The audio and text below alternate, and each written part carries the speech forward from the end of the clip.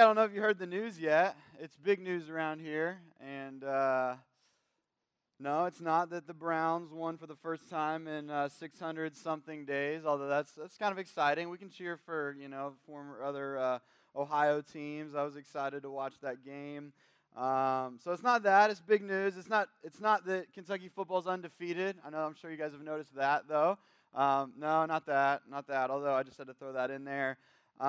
No, we're not having another baby, and that's not what I'm telling you. So that'd be news to me.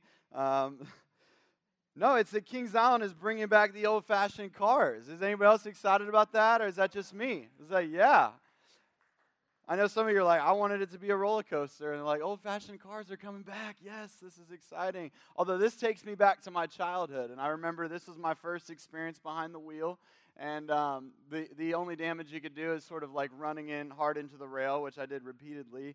But I love the old-fashioned cars, and it kind of brought me back to thinking about all the classics, right? And don't get me wrong, I love the roller coasters, love Diamondback, love all that high intensity, exhilarating kind of stuff. But I love the classics. They don't make them like they used to. You know what I'm talking about? Shake, rattle, and roll. Remember that? I could jump on that thing, and it wouldn't matter when I was a kid. Like, that thing would swirl me all over the place. Now I get on there, it's like, this is more like shake, rattle, and hurl. Like, I'm like, I can't do it. Like, my head just feels like it's going to explode. But that's a classic. They still have that out there. One of my other favorites is the gliders. Anybody like the gliders? The patriotic gliders in Kids Land. Yeah, it's awesome. And they even let you steer them yourself, and I feel like I'm like, look at how high mine's going compared to everybody else, And I feel like I've got it mastered to, like, figure out the right angle of the maybe not, but I tell Aiden, I do, just watch Daddy. He says, Daddy, let me steer. No, I got it, okay? Just relax. His favorite, and this is a classic for us too, is the log flume. Any log flume people out there? We would ride the log flume on repeat if he got to, what do you want to ride now? We should ride the log. We just rode the log flume. Let's ride it again. All right, let's go. And so log flume's a classic. What about just the classic, and it's not just unique to Kings Island, it's all over the place, but the bumper cars. Anybody love the bumper cars? All right, the bumper cars is an interesting thing, because here you are, you get in the bumper car, you load in, and they give you some sort of like seat belt that's just like basically a strap around your neck. Like, I have no idea why it's designed that way, but I'm at least going to dislocate a rib, if not like my neck ripped off. And so you get this, and then you get in there, and it doesn't take long before some little kid just like comes up and just rams you, and you're like, all right, I see you, man. I see you, and now I'm coming for you. Like, I see you. But along the way, you're getting hit, and you're hitting a whole bunch of other people on your way. Or maybe you're in there with some friends, and you're like, your friend gets you, because that's really the goal if you get in with two friends, is like, you're my target the entire time. But it's never just the friend that gets hit. And the other thing is with the bumper cars is, in bumper cars, you're actually the weapon. So you think, like, I'm gonna get you, and the harder I hit that person, the more whiplash I get, right? And so I'm like, wow, like, I'm really actually punishing myself. And so this is the bumper cars. And what I want to do today is, as we talk about this idea of, and the topic of the day is, we are wounded, but God heals us. We are wounded, but God heals us. And as we think about this idea of being wounded, this idea of being wrecked, the truth is unforgiveness can be a lot like the bumper cars, right? Because all of us in some way or another, we've been wounded, we've been hurt, we've been wrecked. And usually when that happens, what we end up doing is saying, hey, I got to take this into my own hands. I'm going to get some retribution. I'm going to make you pay for what you did to me. But what ends up happening along the way is we crash into a whole lot of other things and a whole lot of other people, right? And we've seen this cycle play out, maybe in our own life, maybe in our family. We've seen this cycle of the bumper cars play out where I'm aiming for you, but what I end up doing is running into my friends. I end up running into my career. I end up running into my future, all in an effort to get even or make someone pay. And the truth is, we've all experienced the bumper cars in one way or another. But the interesting thing is that in bumper cars, you are the weapon. And not only does it intensify the wound within us, it perpetuates the wreckage around us when we practice unforgiveness. This is what happens, is that we stay wounded when we practice unforgiveness. Maybe you've heard it said, hurt people, wounded people, wound people.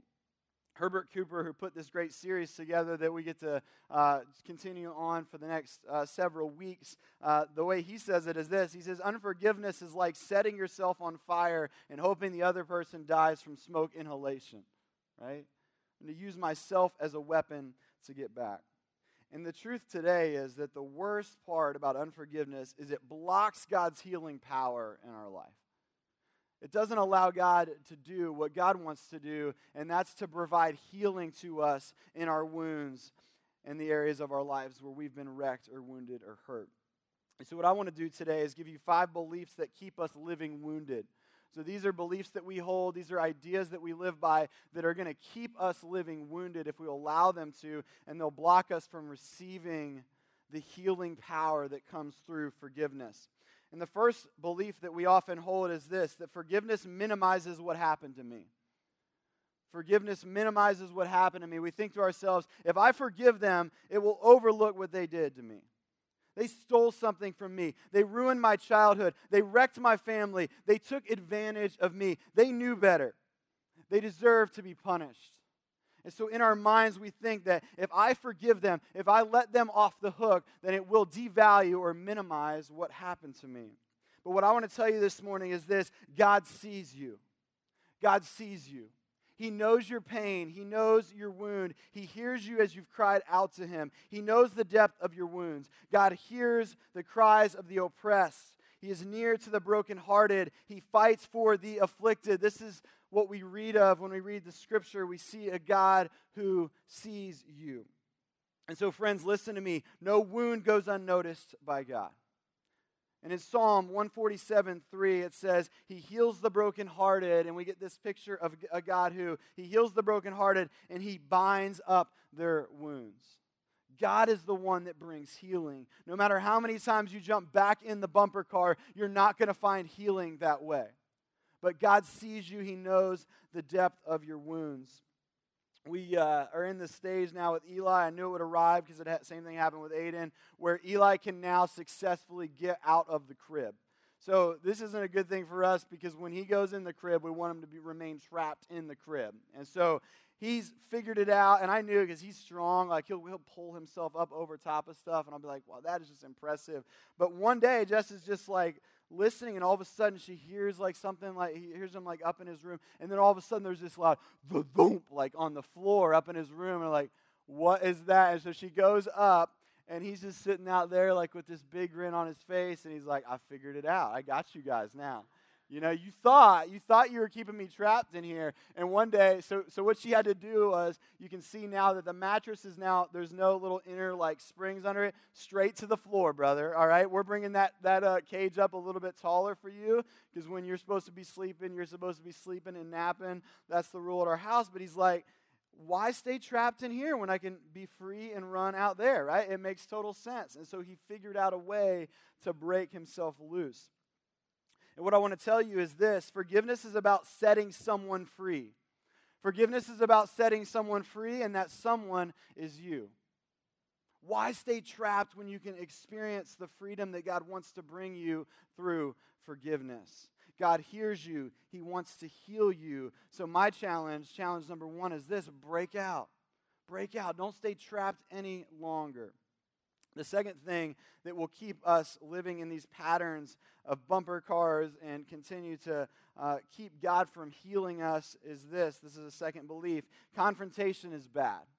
We believe that confrontation is bad, and some of you, more than us, some of you are really good at it. You're like, I find confrontation everywhere I go. That might be a different issue, but some of you are like, I can't bring something up. Like, I just can't. That person wounded me. That person hurt me. I just can't. Some of us would rather do just about anything than confront a conflict. We're like, I'll just deal with it silently. Like, it'll be all right. But then it grows, right? We know this. If you don't say something about it, what happens? It continues to grow. It's way too easy to just try and move on and ignore a problem, but then you just get madder, you get madder until something triggers you, and you're like, whoa, like everybody's like around you, like, what just happened? And they had no idea that something's been growing inside of you for this period of time. And it's like, look out. But unchecked grudges have this tendency of growing. They eat away at you from the inside out. And I love the Apostle Paul because he never operated this way. He followed the mandate in Matthew for dealing with conflict. Have you heard the Matthew 18 mandate? Do you operate by it? Here's what it says. Here's what the Bible tells us to do when it comes to conflict. It says this: if your brother sins against you, because it will happen, right? We know that it will happen. If your brother sins against you, go and tell him his fault between you and him alone. So the first challenge, go to your brother, right? It seems simple enough. If your brother sins against you, go to your brother. If he listens to you, you've gained a brother. But if he doesn't listen, take one or two others along with you, that every charge may be established by the evidence of 2 or 3 witnesses. And so challenge number 1 is go to your brother. And I love it because Paul did this. Paul had an issue with Peter one time, right? And this is what happened. Paul documents it in the scriptures in Galatians 2:11-14.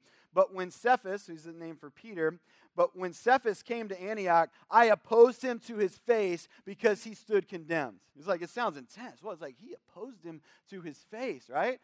I stood up to his face. I said it to his face, right? And so he's sort of like, wow, Paul kind of looks like a punk here. But what he's saying is, no, I opposed him to his face, as opposed to the ways that we like to oppose people, right? It's way better than the way we often operate. I'll oppose you behind your back, right? Or I'll oppose you quietly in my mind, and I'll let that grow and grow. And I'll have so many arguments with you in my mind that I will set you straight in my mind, right? Or I'll oppose you with some generic statement on Facebook, like, I hate it when people ... right? And then that's how I'll oppose you, right? And so we like the indirect approach, right? It's like, well, hopefully they get the message, right? But what Peter is saying here, or what Paul is saying here, is I opposed him to his face, right? I looked him in the eyes, brother to brother, and said, hey, and that doesn't have to be, that doesn't have to be a challenging thing. That could be a healthy and a loving thing. It should be. Not only is it cowardly to do it the other way, but it's unhealthy and unbiblical. My wife and I, Jess, for a long time, even when we were still dating, we had this thing that we would do, and we would have a conflict or an argument, and we still do it today, and we'll soon be continuing to just teach our kids this as well. But we just have this thing, and we would just say, we call it squashing it, right? So there would be a conflict. Inevitably, there will be a conflict. And so what we would do is, like, okay, let's talk it out first. Like, let's bring everything on the table. Let's get it out there. And then what we would do when we were done with that, I say, okay, we're throwing it down, and we, like, actually squash it. Like, that one's squashed, all right? Because we handled that, right? We talked through that. We squashed that one. And what that prevents us from doing is going back and getting it back up later and saying, all right, let's talk about this one again. Right? Because, no, we've already squashed it. That one's gone. And so once we squash it, we can't bring it back to life. It's dead. It's gone. Confrontation allows us to clear the air. It allows us to squash things so that we can move beyond things. And this is something I love about Jess, is that she never brings old ammunition to a new fight. All right? She never brings old ammunition to a new fight. And it's okay because I give her plenty of new ammunition. She never runs out, right? But confrontation allows us to squash it, okay, so that we can move beyond it. All right, belief number 3 that we hold on to that will keep us leaving wounded is this: it takes 2 to forgive. It takes 2 to forgive. And we, in our minds, are like, well, I can't go there right now because the way they will respond. They won't respond well. They won't hear me correctly. They won't know what I'm trying to say. And it does not take 2 to forgive. But what if they don't respond the way that I hope they do? This is something that you need to hear. Their response is not your responsibility. Their response is not your responsibility. Here's what Romans says: do not repay anyone evil for evil. Be careful to do what is right in the eyes of everyone. If it is possible, as far as it depends on you, live at peace with everyone. Do not take revenge, my dear friends, but leave room for God's wrath, for it is written, it's mine to avenge. I will repay, says the Lord. On the contrary, if your enemy's hungry, feed him. If he's thirsty, give him something to drink. In doing this, you will reap burning coals on his head. Do not be overcome with evil, but overcome evil with good. A friend of mine recently was sharing about a situation that he had with some coworkers, and it was a bad situation, and everything that he would try to do to make peace with the situation just wasn't working to change the situation. And so we had the opportunity to pray together and at the end of the day, I love what he finally told me. He said, listen, as I prayed, what I found is they didn't change, but I did. They didn't change, but I did. Here's a crazy thought. It really is a crazy thought. What if God doesn't change your circumstances as we do what the Bible tells us, which is, this is Jesus. He says, pray for those who persecute you, right? That's tough. That's countercultural. That feels really, really difficult at times. But what if through that, God didn't change the circumstance, God didn't change the other person, but at the end of the day, God changed you and your ability to live and operate and move in that situation? So here's a crazy thought. It really is. It's countercultural. Jesus said it. You have heard it said, you shall love your neighbor and hate your enemy. But here's what I tell you. Love your enemies and pray for those who persecute you. Wait, what? You want me to pray for that person that wounded me? You want me to pray for those people that continue to condemn me and continue to come after me and continue to persecute me and ridicule me? Those people that I have to deal with on an every... You want me to pray for those people? Jesus is saying, listen, you've heard it said, love your neighbor, hate your enemy. I'm telling you something different. Love your enemies, pray for those who persecute you. Man, that could be a game changer if you would do that. Because your response is your responsibility, even if their response is not. And so what if you took time this week, and you can think about who those people are, and probably you know. What if you took time to pray for the person who persecuted you? Forgiveness doesn't take two. Forgiveness takes you. The fourth thing is this. Forgiveness and reconciliation are the same. Another belief that holds us captive and continues to perpetuate this cycle of bumper cars in our life is this. Forgiveness and reconciliation are the same thing. And so we think in our minds, if I forgive them, that means I have to let them back into my life. I got to let them back in, and their behavior is toxic. It tears me down. It tears my family apart. And so what does that mean for me? And so we think that forgiveness and reconciliation are the same thing. Now, don't get me wrong. Reconciliation is a really, really good thing. I think God wants to achieve reconciliation, but it's not always God's will to reconcile. It is always God's will to forgive.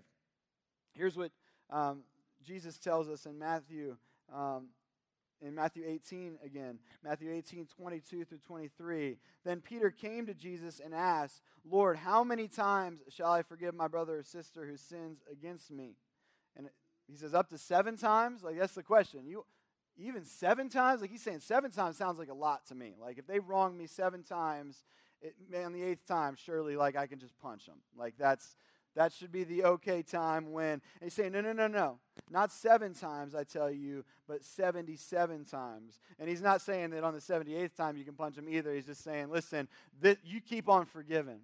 You keep on forgiving because this is always God's will, is for you to forgive so that you don't stay strapped in unforgiveness. But it's not always God's will that you reconcile. Keep forgiving, and by all means, seek reconciliation, but be wise. Forgiveness doesn't always require reconciliation. The 5th thing is this, and this is big. Forgiveness isn't possible. Some of you, even as I'm saying this, you're thinking, yeah, Josh, I get it. Like, this is all good stuff. Or maybe like, I'm not really that interested. Either way, you're still thinking to yourself, you don't know my situation. You don't know what happened to me. You don't know the situation that I'm in. And I'm just telling you right now, I cannot forgive. I can't. You're right. You can't forgive. But God, right? That's the series. But God can bring healing and wholeness to your situation. God can allow you to experience forgiveness. And so this mentality that I just can't do it, I'll just keep pressing on, right? I'm just going to keep living wounded. I'm just going to keep dealing with this thing, even though I know it eats away at me, even though I know I'm crashing this thing into my career, I'm crashing this thing into my future, I'm crashing this thing into my family. I'm not able to be all that I want to be because I've got this wound that I'm carrying. You can't do it, but God can. I remember, and you guys know this, I'm very injury prone, so I've had plenty of injuries over the years. And but my mentality with injuries has always been just push through, right? Like, just push through that. It'll be all right. Like I'm like barely walking, but I just push through. Come on, like toughen up. Like you can get through this. And I had one injury that was, a lot of them I was able to push through, but when I hurt my back, I did try to push through. And then I finally went to see my friend Kevin, and who's a doctor, and I was like, hey man, this really hurts. Like I can barely walk. Like this is just seems to be getting worse and worse.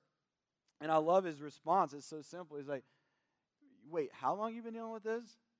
Why did you wait? Like, why did you wait to come in to see me? Like, why?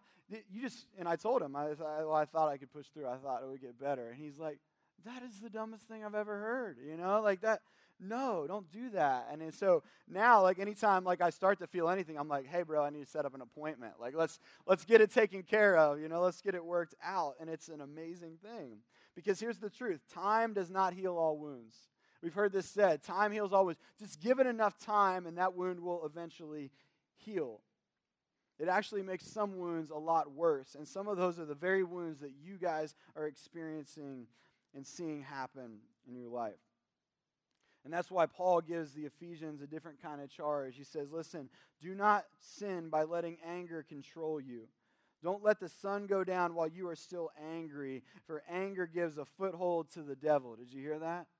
Anger gives a foothold to the devil. These unresolved conflicts inside of us, these unresolved wounds inside of us, give us an area of our life where we are exposed to the work of the enemy. And so we've got to make sure that we don't let the sun go down while we are still angry. And some of you take that scripture quite literally, which isn't a bad thing. But the principle really is this: the best time to forgive is now. The best time to forgive is now. I know, you can't. You're absolutely right, you can't.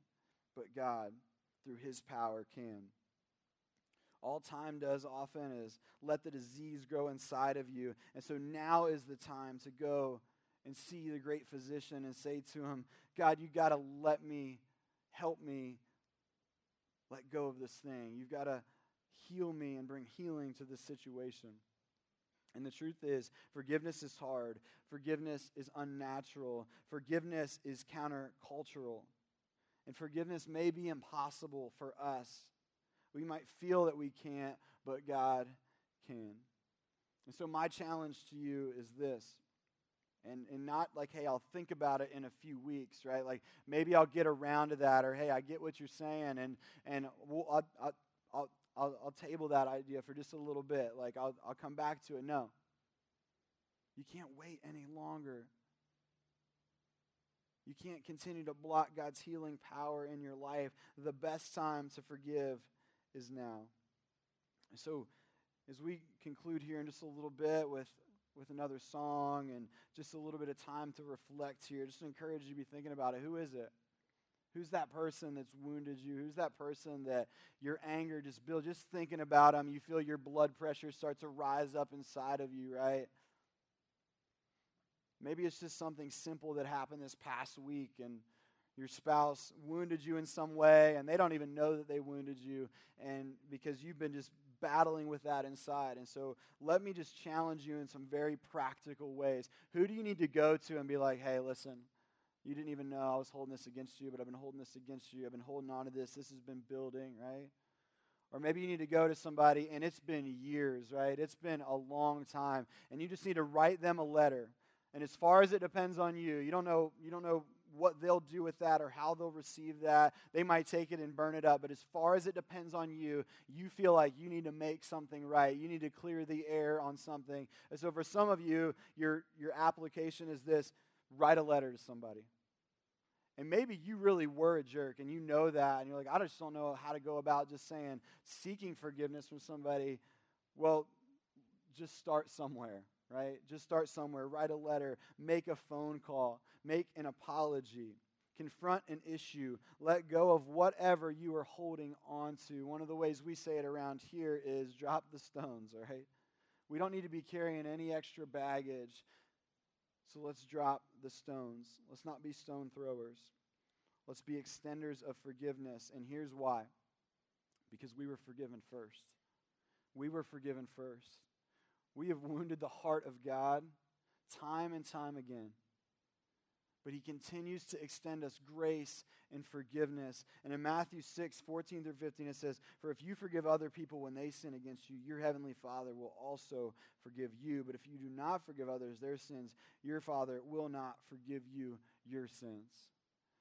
And so if nothing else, if no other reason is compelling to you, just look at that command of Scripture to say, it's time to forgive.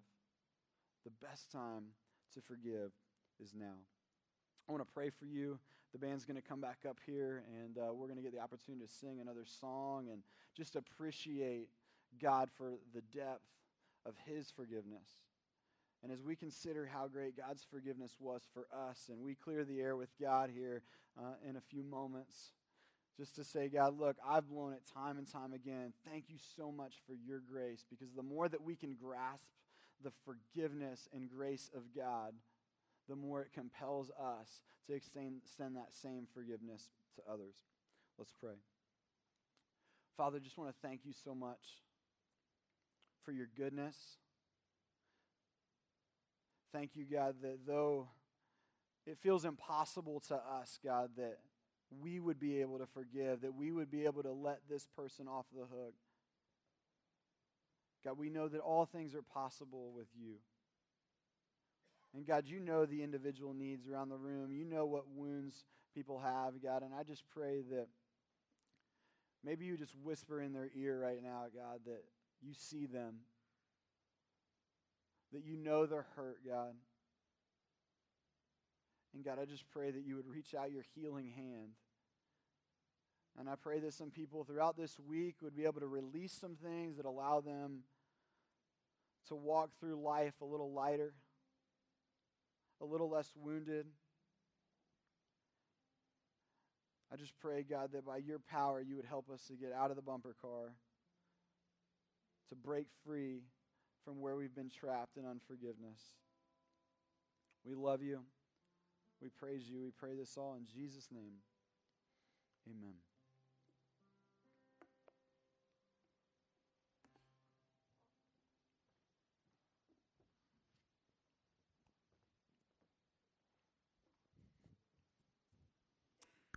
Took everybody by surprise there a little bit. But we obviously, live in a world that is broken and hurting and full of darkness, and we just want to celebrate that God shines light, and his light never ends. It is endless, and something that we can always look to and find when we need it the most.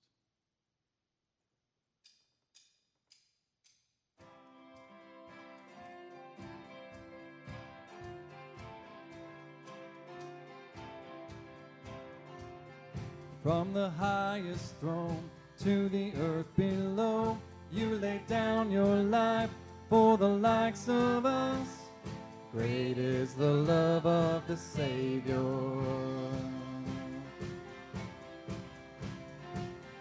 From a wounded heart to a life made whole, every human heart will declare as one.